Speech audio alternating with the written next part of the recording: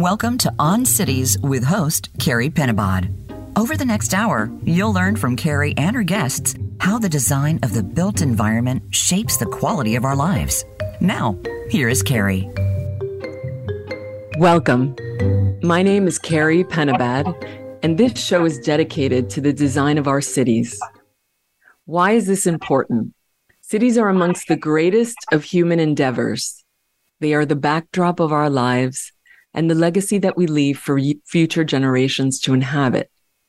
I've come to understand that the quality of our lives, our health, the health of our planet, our sense of connection, and even our happiness is directly influenced by the design of our built environment. And yet we seldom discuss what makes great cities and how we can work together to design a better world. For this reason, I've invited leading creative professionals in a variety of fields to share their work and their thoughts on the city with you. And through these conversations, I hope to engage some of the greatest challenges and opportunities facing our cities today, including climate change, affordable housing, embedded technologies, the role of architecture and the arts in building community, and so much more. Today, I am delighted to introduce my next guest. Alejandro Portes is a leading Cuban-American sociologist who has led a distinguished career in academia, serving as the Howard Harrison and Gabriel Snyder Beck Professor of Sociology at Princeton University, the John Dewey Chair in Arts and Sciences at Johns Hopkins University, and most recently, he serves as the Emilio Bacardí Distinguished Professor at the University of Miami. His research focuses on immigration, urbanization, and the numerous factors affecting the fates of immigrants and their children. He has published extensively with over 30 books and issues, which include City on the Edge, The Transformation of Miami with Alex Stepik, Immigrant America, A Portrait, The Global Edge, Miami in the 21st Century, co-authored with Ariel Armony, and most recently, Emerging Global Cities, Origin, Structure, and Significance, also co-authored with Ariel Armony. Alejandro is a fellow of the American Academy of the Arts and Sciences and a member of the National Academy of Sciences. In 2019, he was awarded the Princess of Asturias Award, which is the highest form of recognition bestowed by the Spanish crown and one of the most important prizes conferred in the European Union. Welcome, Alejandro, and thank you so much for joining me today. I'm delighted to be speaking with you. Thank you, Carie. It's a pleasure to be here, and thank you for having me. So maybe we're going to start at the beginning. You were born and you spent most of your formative years in Cuba. Can you tell us how that early childhood experience shaped your ideas about cities? Well, it's true. I spent my childhood and early adolescence in Havana and never left the city. So I pretty much was like a fish in the water that doesn't notice the water because you are always in it. And to me, that is being a Havana young man was taken for granted. I've seldom went to the countryside except for weekend excursions, and did not at that time reflect on what cities were like because I was living in one of them.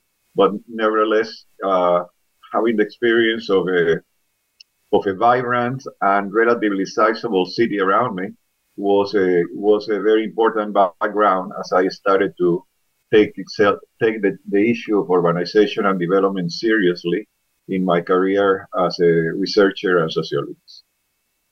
If you could paint a picture, briefly for our listeners, what was it like to walk the streets of Havana as a child? Well, it was relatively normal, despite the fact that it was in the years of the dictatorship of Fulgencio Batista that was deposed, and therefore there was always a danger of violence in the streets because there was a struggle going on between the government and the rebels that eventually prevailed under Fidel Castro. So the streets were not entirely safe at the time, but one has to do what one has to do. And I simply went from home to school at the Instituto de la Víbora, which is quite famous now because another well-known Cuban author, Leonardo Padura, also has written about the Instituto de la Víbora and also attended that institution. So we have that in common. And it was back and forth. I did not have the means to be exploring the nightlife. I was too young for that. And basically, it was a city that was both very vibrant, somewhat dangerous, and pretty polluted in terms of air pollution. That is, the buses were awful in terms of letting go of escape, and it was. I mean, nobody paid any attention to that. The concept of air pollution did not exist at the time, in the 50s, at least in the cities. But it left an image, and of course, the fact that it was a city by the sea, and it had that amazing the avenue by the sea, that amazing boulevard that we call the Malecon, is certainly an unforgettable image. One is that many people in the 50s in Havana went there in the hot summers of the island, because usually the weather calmed down because of the presence of the winds from the Strait of Florida.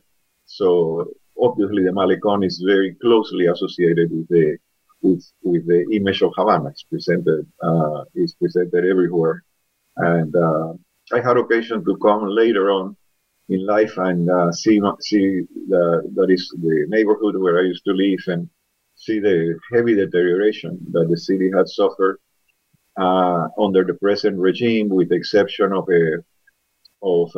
certain areas around Old Havana that were taken by the historian of the city and given to him and reconstructed, largely for the benefit of tourists rather than citizens, but that gave a beautiful image of what Old Havana was like. Yeah, your education was interrupted by the rise of the Castro regime, as it was for many of your generation. I was curious if the displacement from the island may have impacted your decision to become a sociologist that later focused on the topic of immigration. Oh, absolutely. That is but usually it's natural that that social scientists become interested in things that had a direct impact or relation to their own biography. And I must say that the training that I received in Havana, first from the Maristas brothers, and then at the public high school, was excellent. That is, the education dispensed in those public centers, even in the middle of the Batista dictatorship, was of high quality and actually enabled me to easily pass the examinations, the high school graduate in record time from high school when arriving in Miami, and then continue with my university studies first in Argentina and then back in the United States. But definitely when that is when the fact of having become an exile so young in life, and having seen what had Miami received tens of thousands of fellow Cubans in the 60s and 70s, was something that I could not that had a heavy impact on my choice of topics. So actually, the first as a graduate student is completing my PhD at the University of Wisconsin-Madison. I've prevailed some professors to fund study of Cuban families that had been resettled in Wisconsin, in Madison and Milwaukee, and actually I interviewed dozens of them at that time about their experiences. This was the mid '60s, so it was a relatively recent arrival. And out of that, that first study completed before graduating was published as an article that had some repercussion later years called "Dilemmas of a Golden Exile," in which basically pointed out the problems of the fact that the Cubans had been very favorably received by the American government and having given a great deal of assistance. So the question is to what extent they've were willing to give up their culture and their language in order to integrate themselves fully into American society, or to what extent they resisted that and tried to, in a sense, combine both of them. But obviously, the idea that it was a golden exile means that the mode of incorporation, the concept that I developed later on, the mode of incorporation of Cubans in the United States, for the most part, was highly favorable. They were received as escapees from a communist regime. Most of them at that time were part of the old Cuban upper and middle classes, and they did not confront any discrimination, and on the contrary, were given considerable assistance. And even by that time, when I interviewed them in Wisconsin, many of them had become executives of American corporations, were founding their own businesses, and doing quite well economically and socially. So this was just the very beginning of the studies. After graduation, I taught for 4 years at the University of Texas in Austin, and there is where I launched probably my first large-scale study of large samples of Cubans arriving in Miami at the time. Now we are talking about the early '70s in the so-called freedom flights that used to come every day from Havana to Miami at the initiative of the American government, bringing what remained of the Cuban middle class, and Mexicans arriving at entry points in the Mexican border, primarily the cities of Laredo and El Paso. So I interviewed a large sample of both Mexicans and Cubans and followed them over time, interviewing them 3 years later and then 6 years later. The last interview took place about 1976, and that body of data became the source of one of my major books at that time was called Latin Journey: Cuban and Mexican Immigrants in the United States. Yes. Latin Journey was published in 1980. I'm sorry to interrupt you.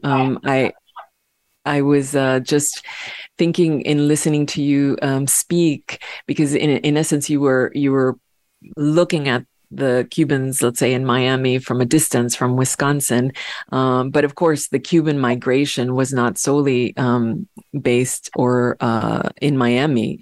In fact, Cubans arrived to all parts of the country. But certainly the quantity that immigrated to Miami would be inextricably linked to the evolution of the city. And in a way, we obviously share that history, myself being a first generation American from Cuban parents, one of which actually fled the island, had to escape. So it's a very personal, the story that you describe is a very personal one.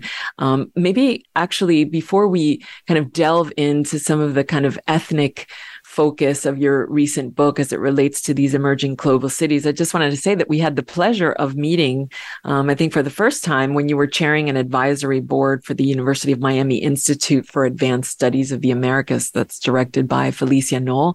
And it was really a chance encounter, which I believe that I was very fortunate to have. And as I started to delve into your book, really as a professor in the School of Architecture, I became interested in the way that you described our own city, the city of Miami, through several of your books. And then this latest one, which I wanted to talk to you about in greater detail, is particularly interesting because it's a comparative study. And in your book, Emerging Global Cities, you talked about the fact that this idea for this new book seems to have emerged from a visit that you made to Dubai, I believe. I wonder if you could say something about that before we actually delve into the case studies of the book. Yes, I was teaching for a course at the New York University campus in Abu Dhabi. I actually did that for several years in the fall. And Abu Dhabi is only 70 miles away from Miami. It's an hour away. And from Dubai. Abu Dhabi is an hour away from Dubai, of course. And so I visit Dubai rather often. I was impressed superficially by the similarity of the skyline with that of Miami. That is, very, very tall buildings, one after another. Sort of at night, it was a very impressive view, and it led me to wonder if there were any similarities between Dubai and Miami in other than their impressive skylines, and that led me to also dig some more. I had in 2015 visited Singapore at the invitation of the university and gave a series of lectures, and was also very impressed by the similarity of Singapore and Miami. People who go to Singapore is just like Miami.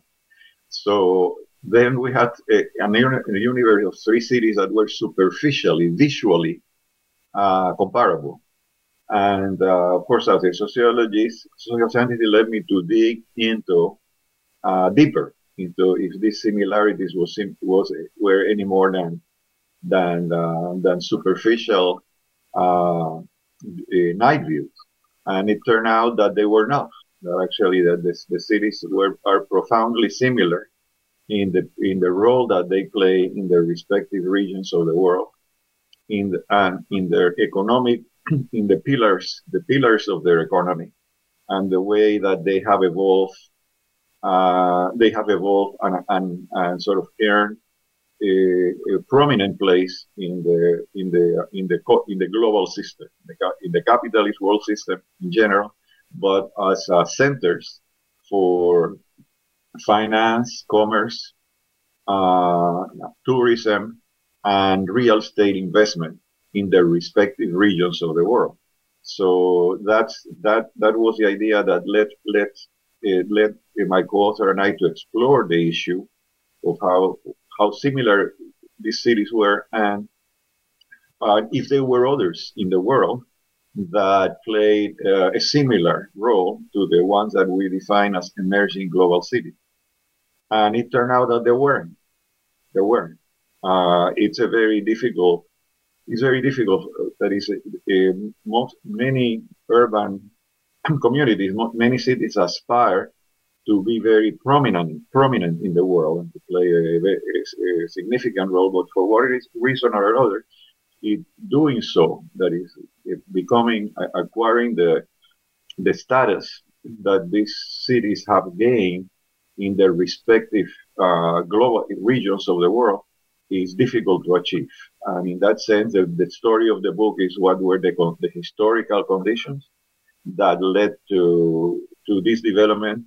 What were the similarities between the three places, and how were they different from others that also aspire to a similar prominence, but for one reason or another were not able to achieve that goal. So let's get into that a little bit more, actually. You put together these three cities. So what were the historical conditions that you feel facilitated the emergence of Miami, Singapore, and Dubai? Perhaps you can take them separately. Well, their histories are enormously different, and yet they converge on a similar economic and social profile today? Perhaps I will start answering your question by the latter, the similarities, and then go back to the histories. The three cities have become uh, first financial centers in their respective world. Miami is the financial center of of Latin America, of the hemisphere. The finance center in Miami grew from practically nothing at the time that I arrived in this city, I believe in the 1960s, to become the second largest concentration of banking and finance in the East Coast next to Wall Street. It's called Brickell Avenue.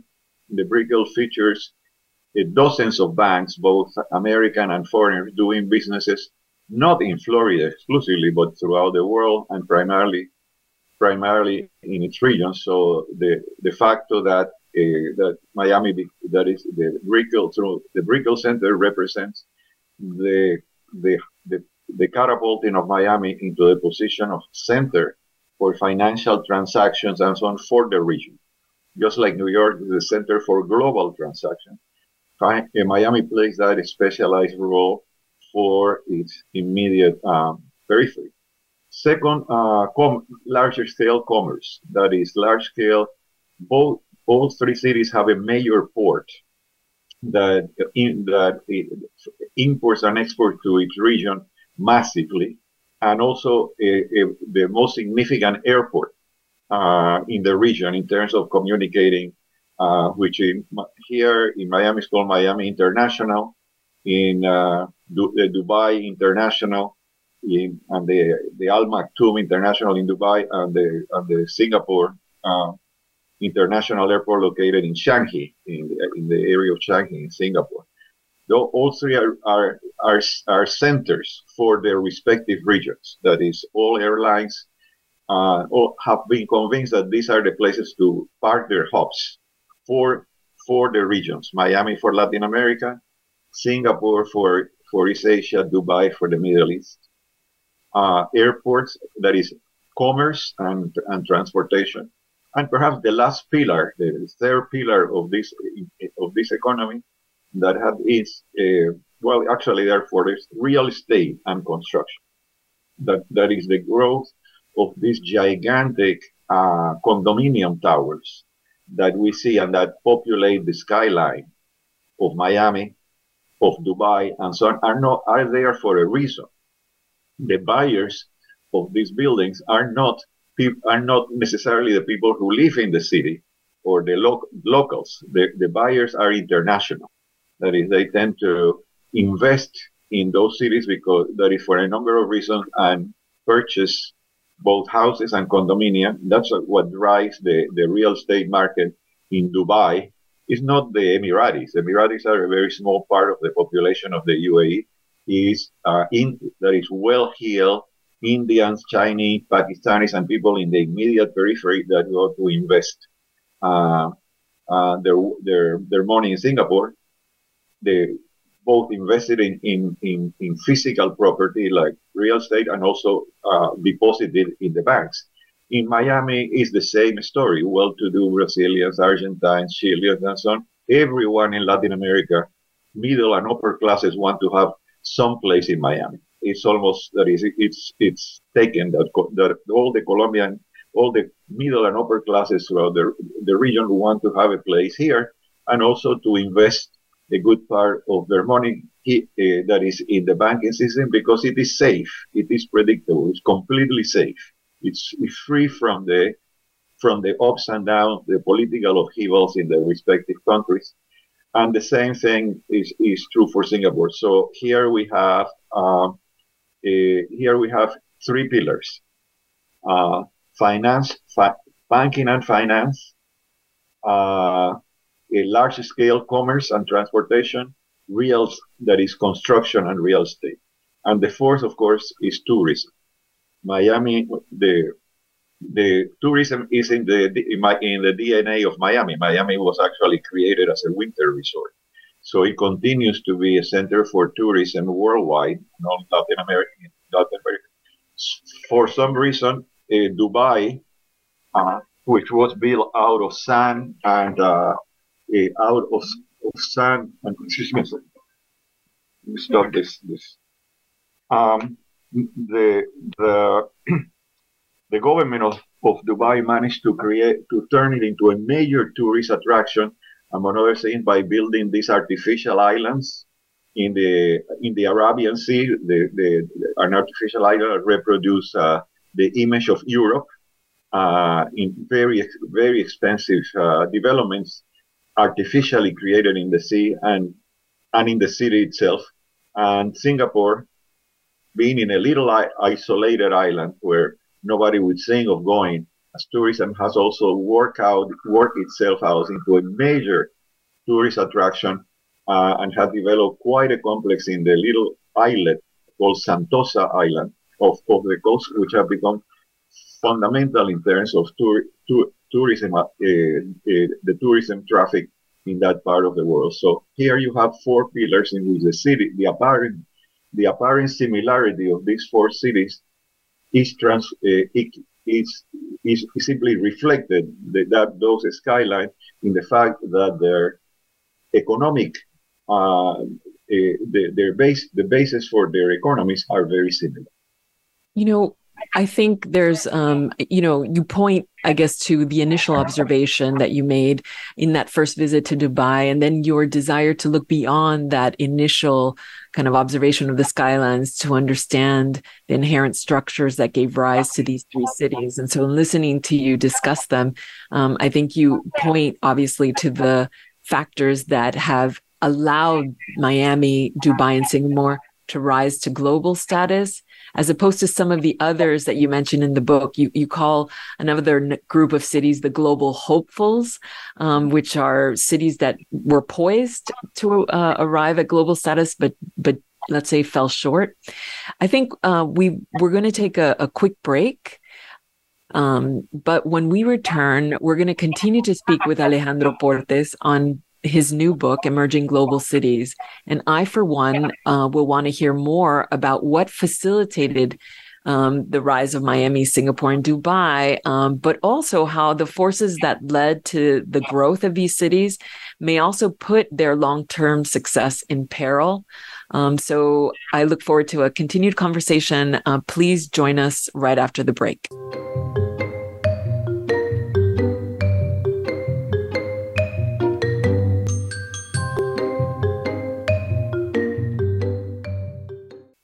Become our friend on Facebook. Post your thoughts about our shows and network on our timeline. Visit facebook.com/Voice America.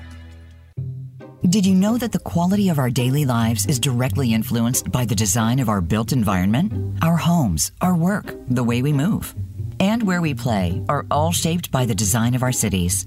This thought-provoking new show from architect, urban designer, and educator, Carie Penabad, examines the complex forces that shape the making of our physical world.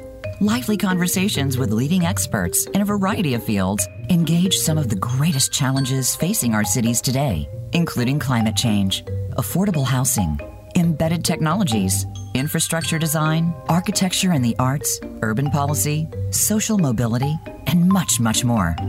Tune in every Friday at 11 a.m. Eastern Time, 8 a.m. Pacific Time, so that together we can design a better world. Voice America programs are now available on your favorite connected device, including Amazon, Alexa, and Google Home. Through streams with Apple Podcasts, TuneIn, and iHeartRadio, listening to your favorite show is as easy as saying the show name followed by the word podcast. Hey, Alexa, play Finding Your Frequency podcast. If that doesn't work, try adding on TuneIn or on iHeartRadio or on Apple Podcasts. The Internet's #1 talk station. #1 talk station.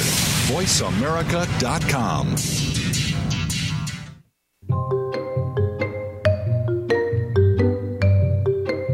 Welcome back to On Cities with Carie Penabad. We hope you're enjoying today's episode. Now back to the show with Carie. I am back with my guest, Alejandro Portes, and just before the break, we were talking about the similarities that have allowed Miami, Singapore, and Dubai to rise to global status.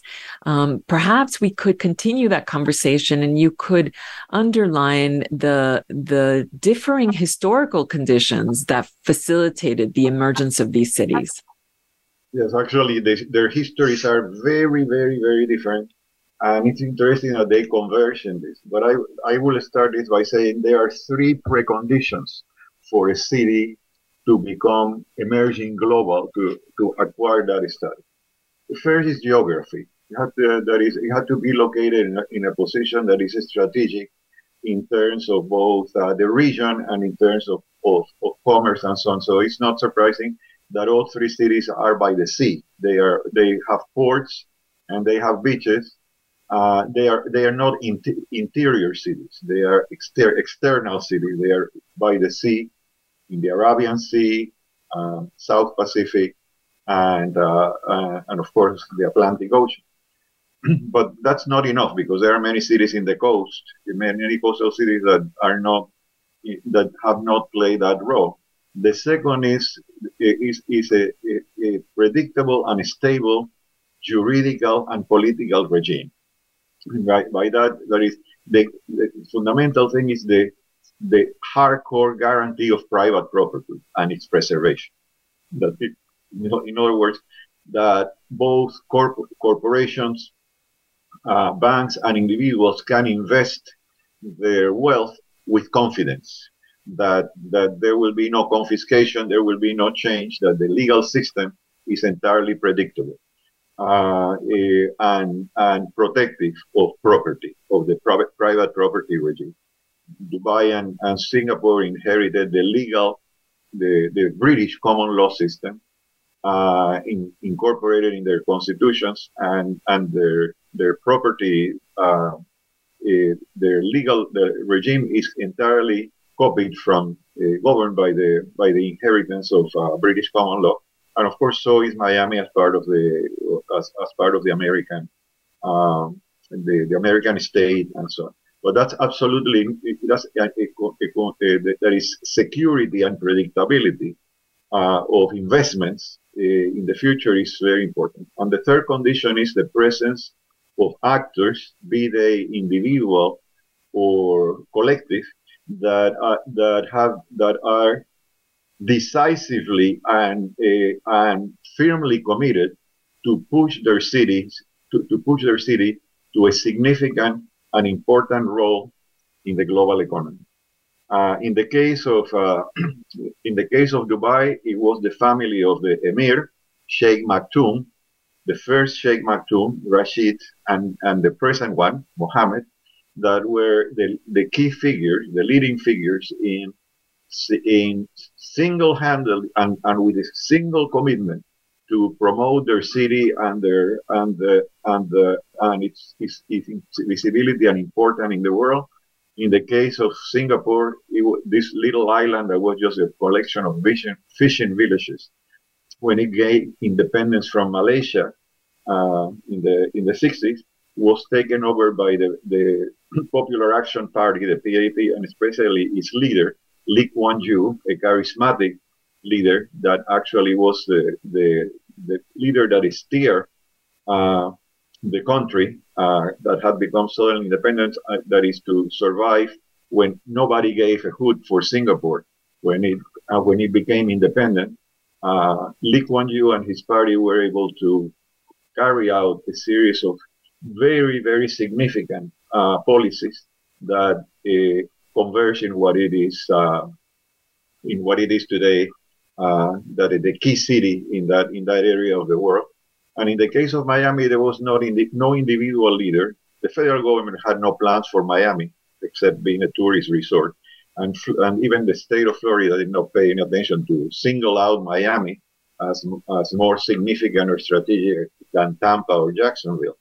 The key role was played by the class of exiled Cuban bankers. That is, that class that came from Cuba en masse because of the revolution, immediately grasped the significance of Miami's geographical position in the hemisphere. Previous leaders of Miami have been talking about Miami being the capital of the hemisphere and so on, but it was just pure talk. for the previous leadership of Miami, mostly white, transplanted whites from the north. The key role of Miami was to serve as a winter resort for New Yorkers and Bostonians and people escaping the harsh winters in the north, and that was it. It was a winter resort.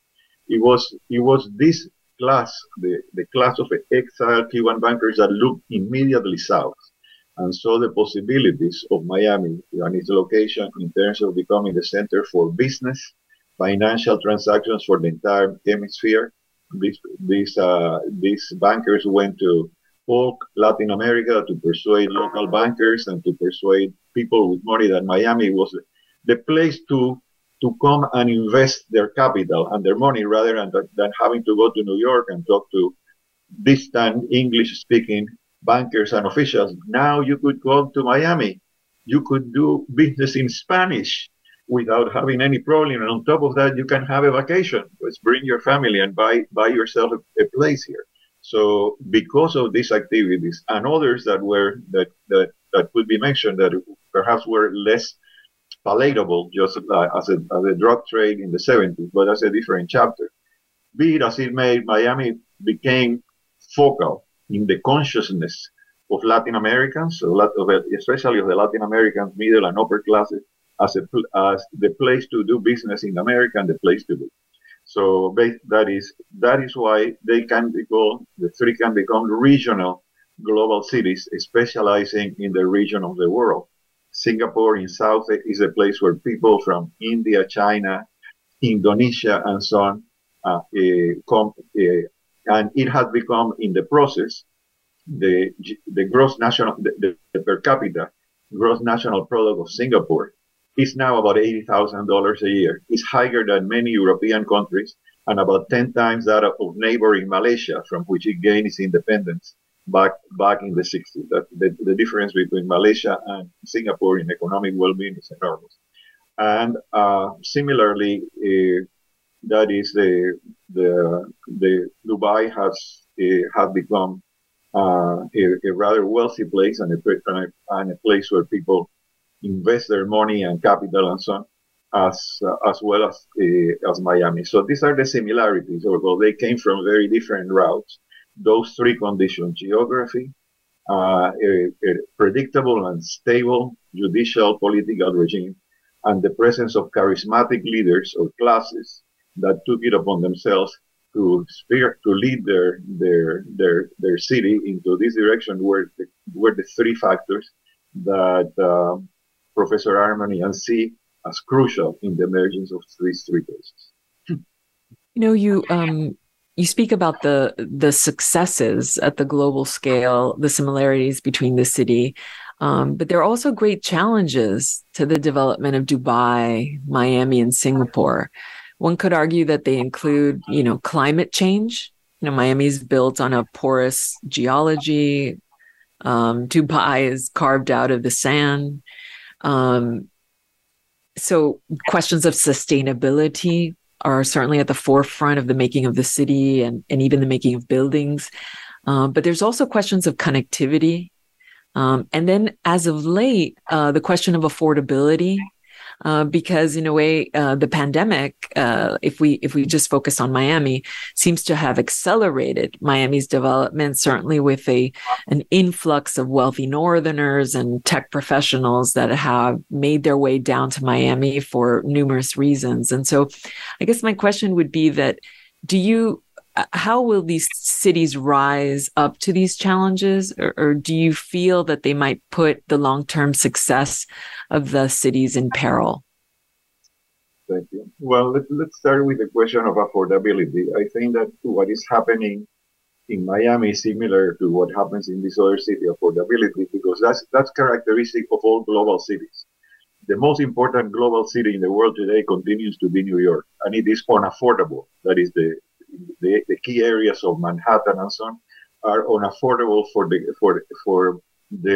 common man or woman in the street. They are extraordinarily expensive.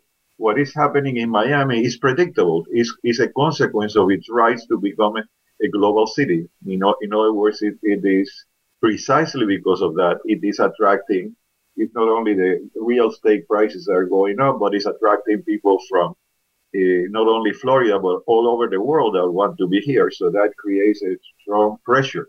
And the result of that in all three cities is the partition, or if you like, the bifurcation of these cities into high wage, high income, upper and upper middle classes, and the rest of the population. And that works there, is employed there, but it cannot afford to live there because of the rise of this. That kind of partition or bifurcation exists in all three cities. That is the labor force that builds those buildings, the labor force that services those buildings, and the labor force that works in hotels, restaurants, and so on, servicing the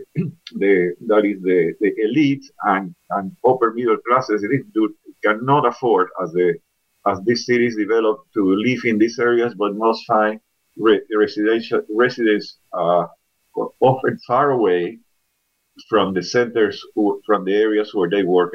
This increasing inequality, both social and spatial, is a characteristic of both New York and London, which are the old global cities, and now these emerging ones. And it will continue to happen with the result that the working classes are peripheralized. It is a process of peripheralization to suburban areas far away, and then it becomes the key problem in all three cities is how to transport. One of the questions is urban transport, how to transport people every day from the places where they can afford to live to the places where they work. And actually, Dubai and Singapore have been much, much better at resolving that problem through public transport, a tremendous subway system in Dubai, and great railway system in the island of Singapore,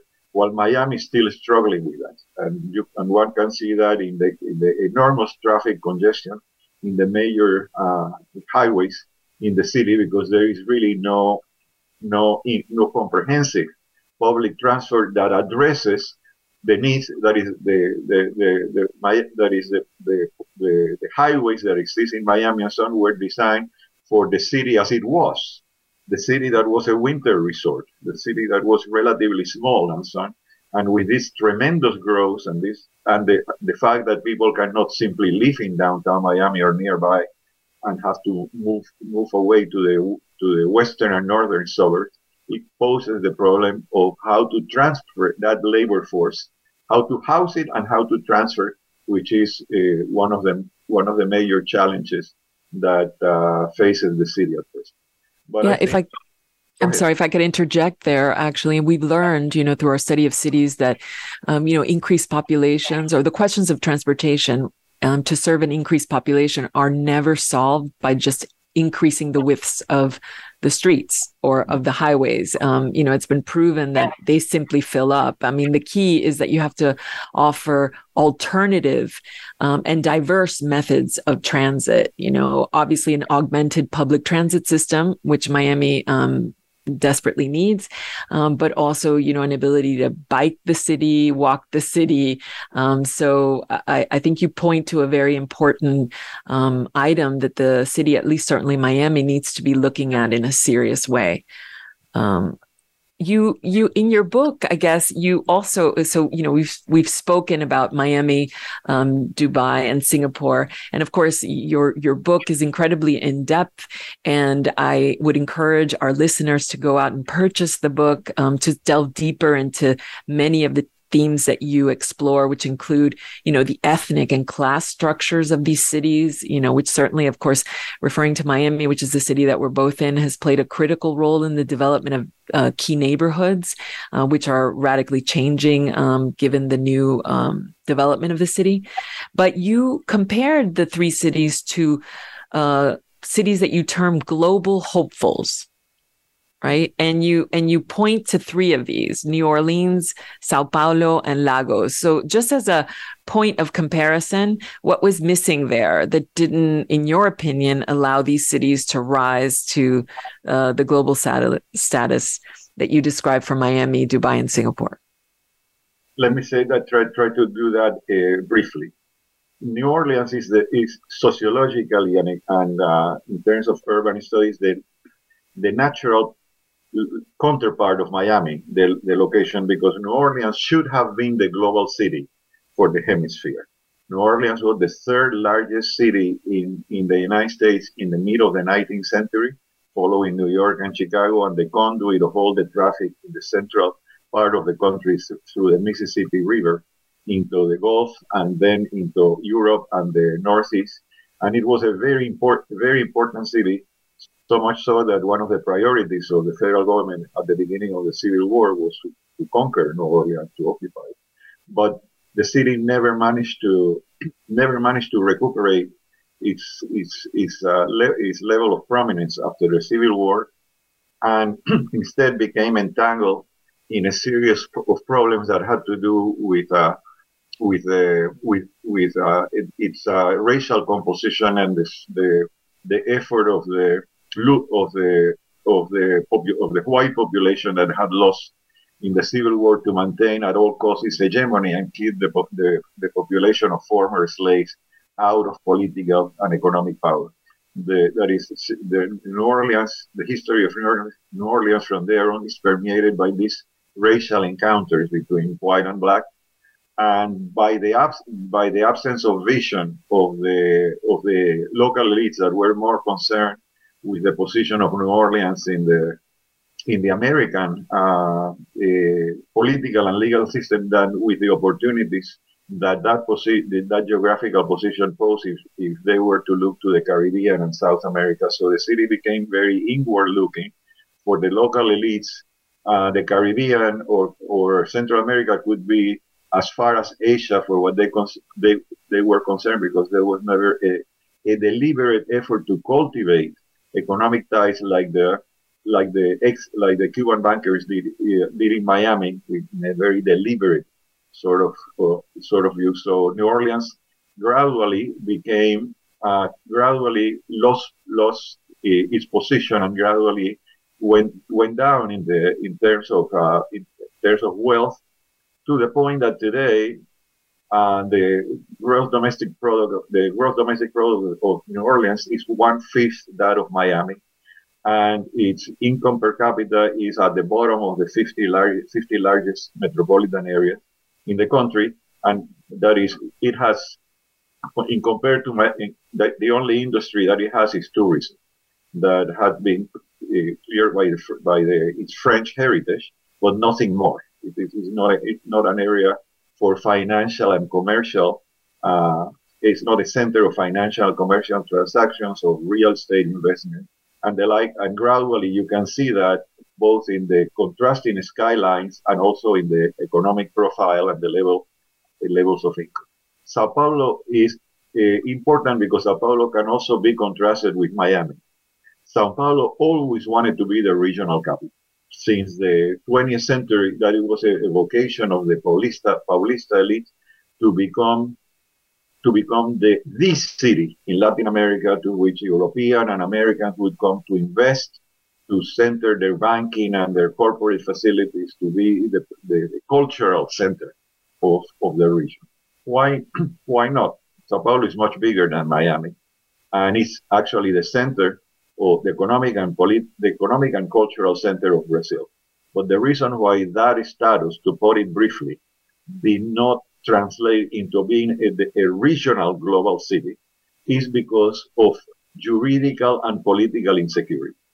That is the juridical regime and the political evolution of the city did not guarantee to prospective investors, to corporate to corporations and banks looking to set up their regional headquarters for Latin America.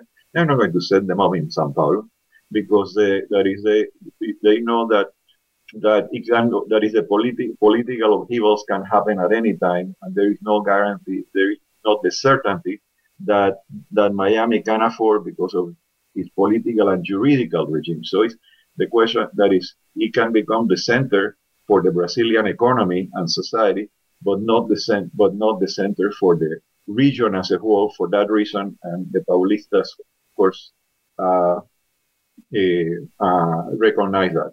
And Lagos is the last because Lagos once bills itself as the Dubai of Africa. That is the Nigerian elites have been building enormous projects into the Atlantic, including the Eco-Atlantic, to attract foreign capital and to attract foreign investors throughout Africa and Europe and so on. But again, it's a question of political and juridical certainty.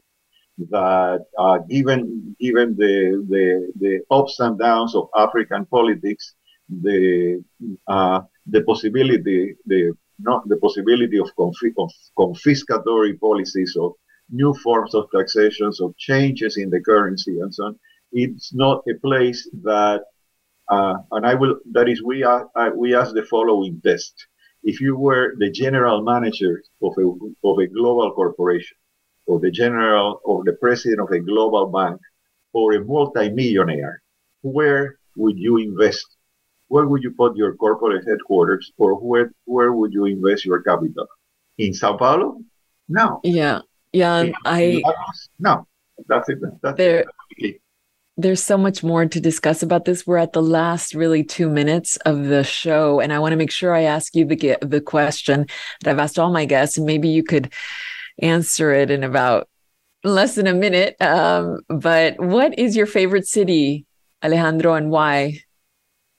That's difficult to say. I very much like New York, and I very much like Miami. I think that because it became a Havana, we lost Havana. And actually, if the revolution gave Miami an unexpected gift. If these classes of bankers and business would have remained in Cuba, Cuba would have leapt forward in Latin America to become one of the most economically prosperous and prominent countries in the region. It was already relatively wealthy at that time. It was lost. So now we have one of the attractions of Miami is its multiculturality. This is a city where Spanish and English, Spanish is not subordinate, but Spanish and English are on the same level in terms of everyday life and in terms of commercial and financial life. And that cosmopolitanism that have grown in the city is reflect in the character of it becoming an emerging global city, and perhaps is the reason why so many people want to come here. Yes, I would agree. It's what makes our city a very, very special place to be. Thank you so much, Alejandro. For those of you who wish to hear more about this excellent book, he will be presenting this with his co-author, Ariel Armony, on March 3rd at Books and Books here in Miami. And also, if you enjoyed today's episode, please tune in next week, where I will be joined by Annalisa Mayboon. She will be discussing the future of automation and its ability to change the physical structure of our cities. Please join us on the On Cities podcast, follow us on the On Cities podcast, and I look forward to connecting with you next week. Thank you. Thanks for listening to On Cities with Carie Penabad. We hope today's episode has given you some insight into how the design of the built environment shapes the quality of our lives. Please join us again next week.